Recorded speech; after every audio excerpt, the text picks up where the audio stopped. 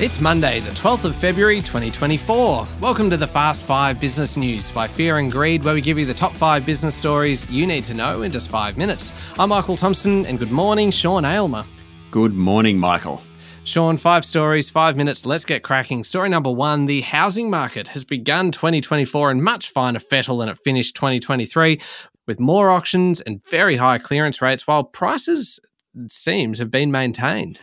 Not sure how many people were predicting a preliminary clearance rate of 76.2% across the country for the weekend's auctions, or 80.4% in Sydney, the highest rate since October 2021. But I'm guessing it wasn't many. For the second week in a row, clearance rates have smashed the level of a year ago, even though there have been many more auctions, according to CoreLogic data. National clearance rates over the weekend were the highest since early June last year. CoreLogic's research director, Tim Lawless, called the strength a radical turnaround from December, where the preliminary clearance rates were in the mid-60s. He said, while it's early in the season, it seems there's just much better matching of buyer and seller expectations. And of course, talk of interest rate cuts later in the year, they don't harm things either. Sean, you mentioned the Sydney clearance rate, and that was 80.4%, which is very high. What about the other capital cities? Adelaide led the way at 86% from more than 100 auctions. Melbourne was 73.1% from about 618 auctions. Brisbane came in at 71%. Canberra at 61%. Solid all around.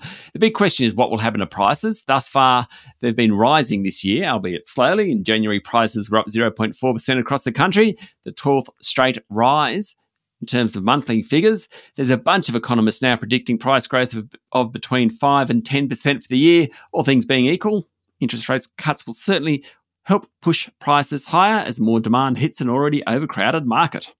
All right, on to story number 2 now. Federal Treasurer Jim Chalmers is doing the media rounds yesterday and is pretty adamant, wasn't he, that there won't be changes to capital gains tax or to negative gearing under this government. Dr. Chalmers said while the government discussed all elements of the tax system with the Treasury Secretary, it wasn't because it was proposing changes to capital gains tax or the taxing of trusts. He said the government has a very broad and very ambitious housing agenda and a full book when it comes to tax reform, and the focus is on pushing through all that legislation. Now, this is a bit of a problem for the government. While the population generally like the tax arrangements outlined last week, the changes to stage 3, it is a broken election promise, and the opposition can continually put fear into people's minds simply by saying you can't trust Labor on taxes like negative gearing and capital gains tax because they've backflipped before. One for Chalmers and Anthony Albanese and the rest of the government to work through. Indeed. Story number 3, early childhood educators across Australia are going to walk off the job next month to pressure the Albanese government to fund a 25% pay rise. The United Workers Union says more than 1,000 centres in regions and metropolitan areas, mostly in the east states, will be forced to close their doors on March 8 as a result of the Stop Work meeting, according to a story in the Financial Review. The industrial action is the first involving Labor's new multi-employer bargaining laws, which allows unions to reach sector-wide agreements. Under the laws, the government, as funder, has been forced to the table with the centres and unions to negotiate over backing the wage rise that goes across all those centres. Government representatives first entered the negotiations at the end of last year. So far, they've not given any confirmation of funding. The union itself reckons that using this multi-employer bargaining legislation will allow it to set a new standard for wages in the sector. Story number 4, it is official, Sean, TV has now peaked. Last year in the US, 516 scripted television series aired or streamed. That was down 14% from a year before. It's only the second drop in at least 15 years, according to FX Cable Research. Now, a report in the New York Times says orders for shows by major studios started to drop in the middle of 2022, and then last year's screenwriters and actors strike added to the melee. Virtually every studio has slowed investment in making new television shows. Several media companies don't invest in scripted series anymore. Google and Facebook pushed into scripted television about 5 years ago. They've pretty much pulled out of that. The broadcast networks are making fewer scripted shows, as are many cable networks like USA, TBS and Comedy Central. Apparently, Michael, peak TV is over.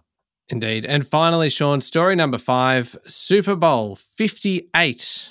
I don't know whether I'll ever get used to Roman numerals. I reckon Super Bowl is the only place that still uses Roman numerals, and I have to Google it every time. Super Bowl 58. It's in Las Vegas. It's starting late morning on the Australian East Coast. It has never been more expensive and has never had more glitz. For those who don't know or aren't interested, it's the San Francisco 49ers versus the Kansas City Chiefs. The two starting quarterbacks, Brock Purdy for the 49ers, Patrick Mahomes for the Chiefs, are both considered greats of the game.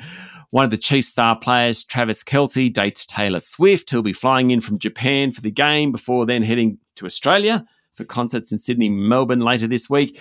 The conspiracy theorists are suggesting she could somehow use her star power to help Joe Biden win this year's presidential election via the Super Bowl. Anyway, tickets on average are $14,000 each. On average, $14,000 each. One of the world's top chefs, Rasmus Monk of Alchemist, is in from Copenhagen to host pop-up restaurants.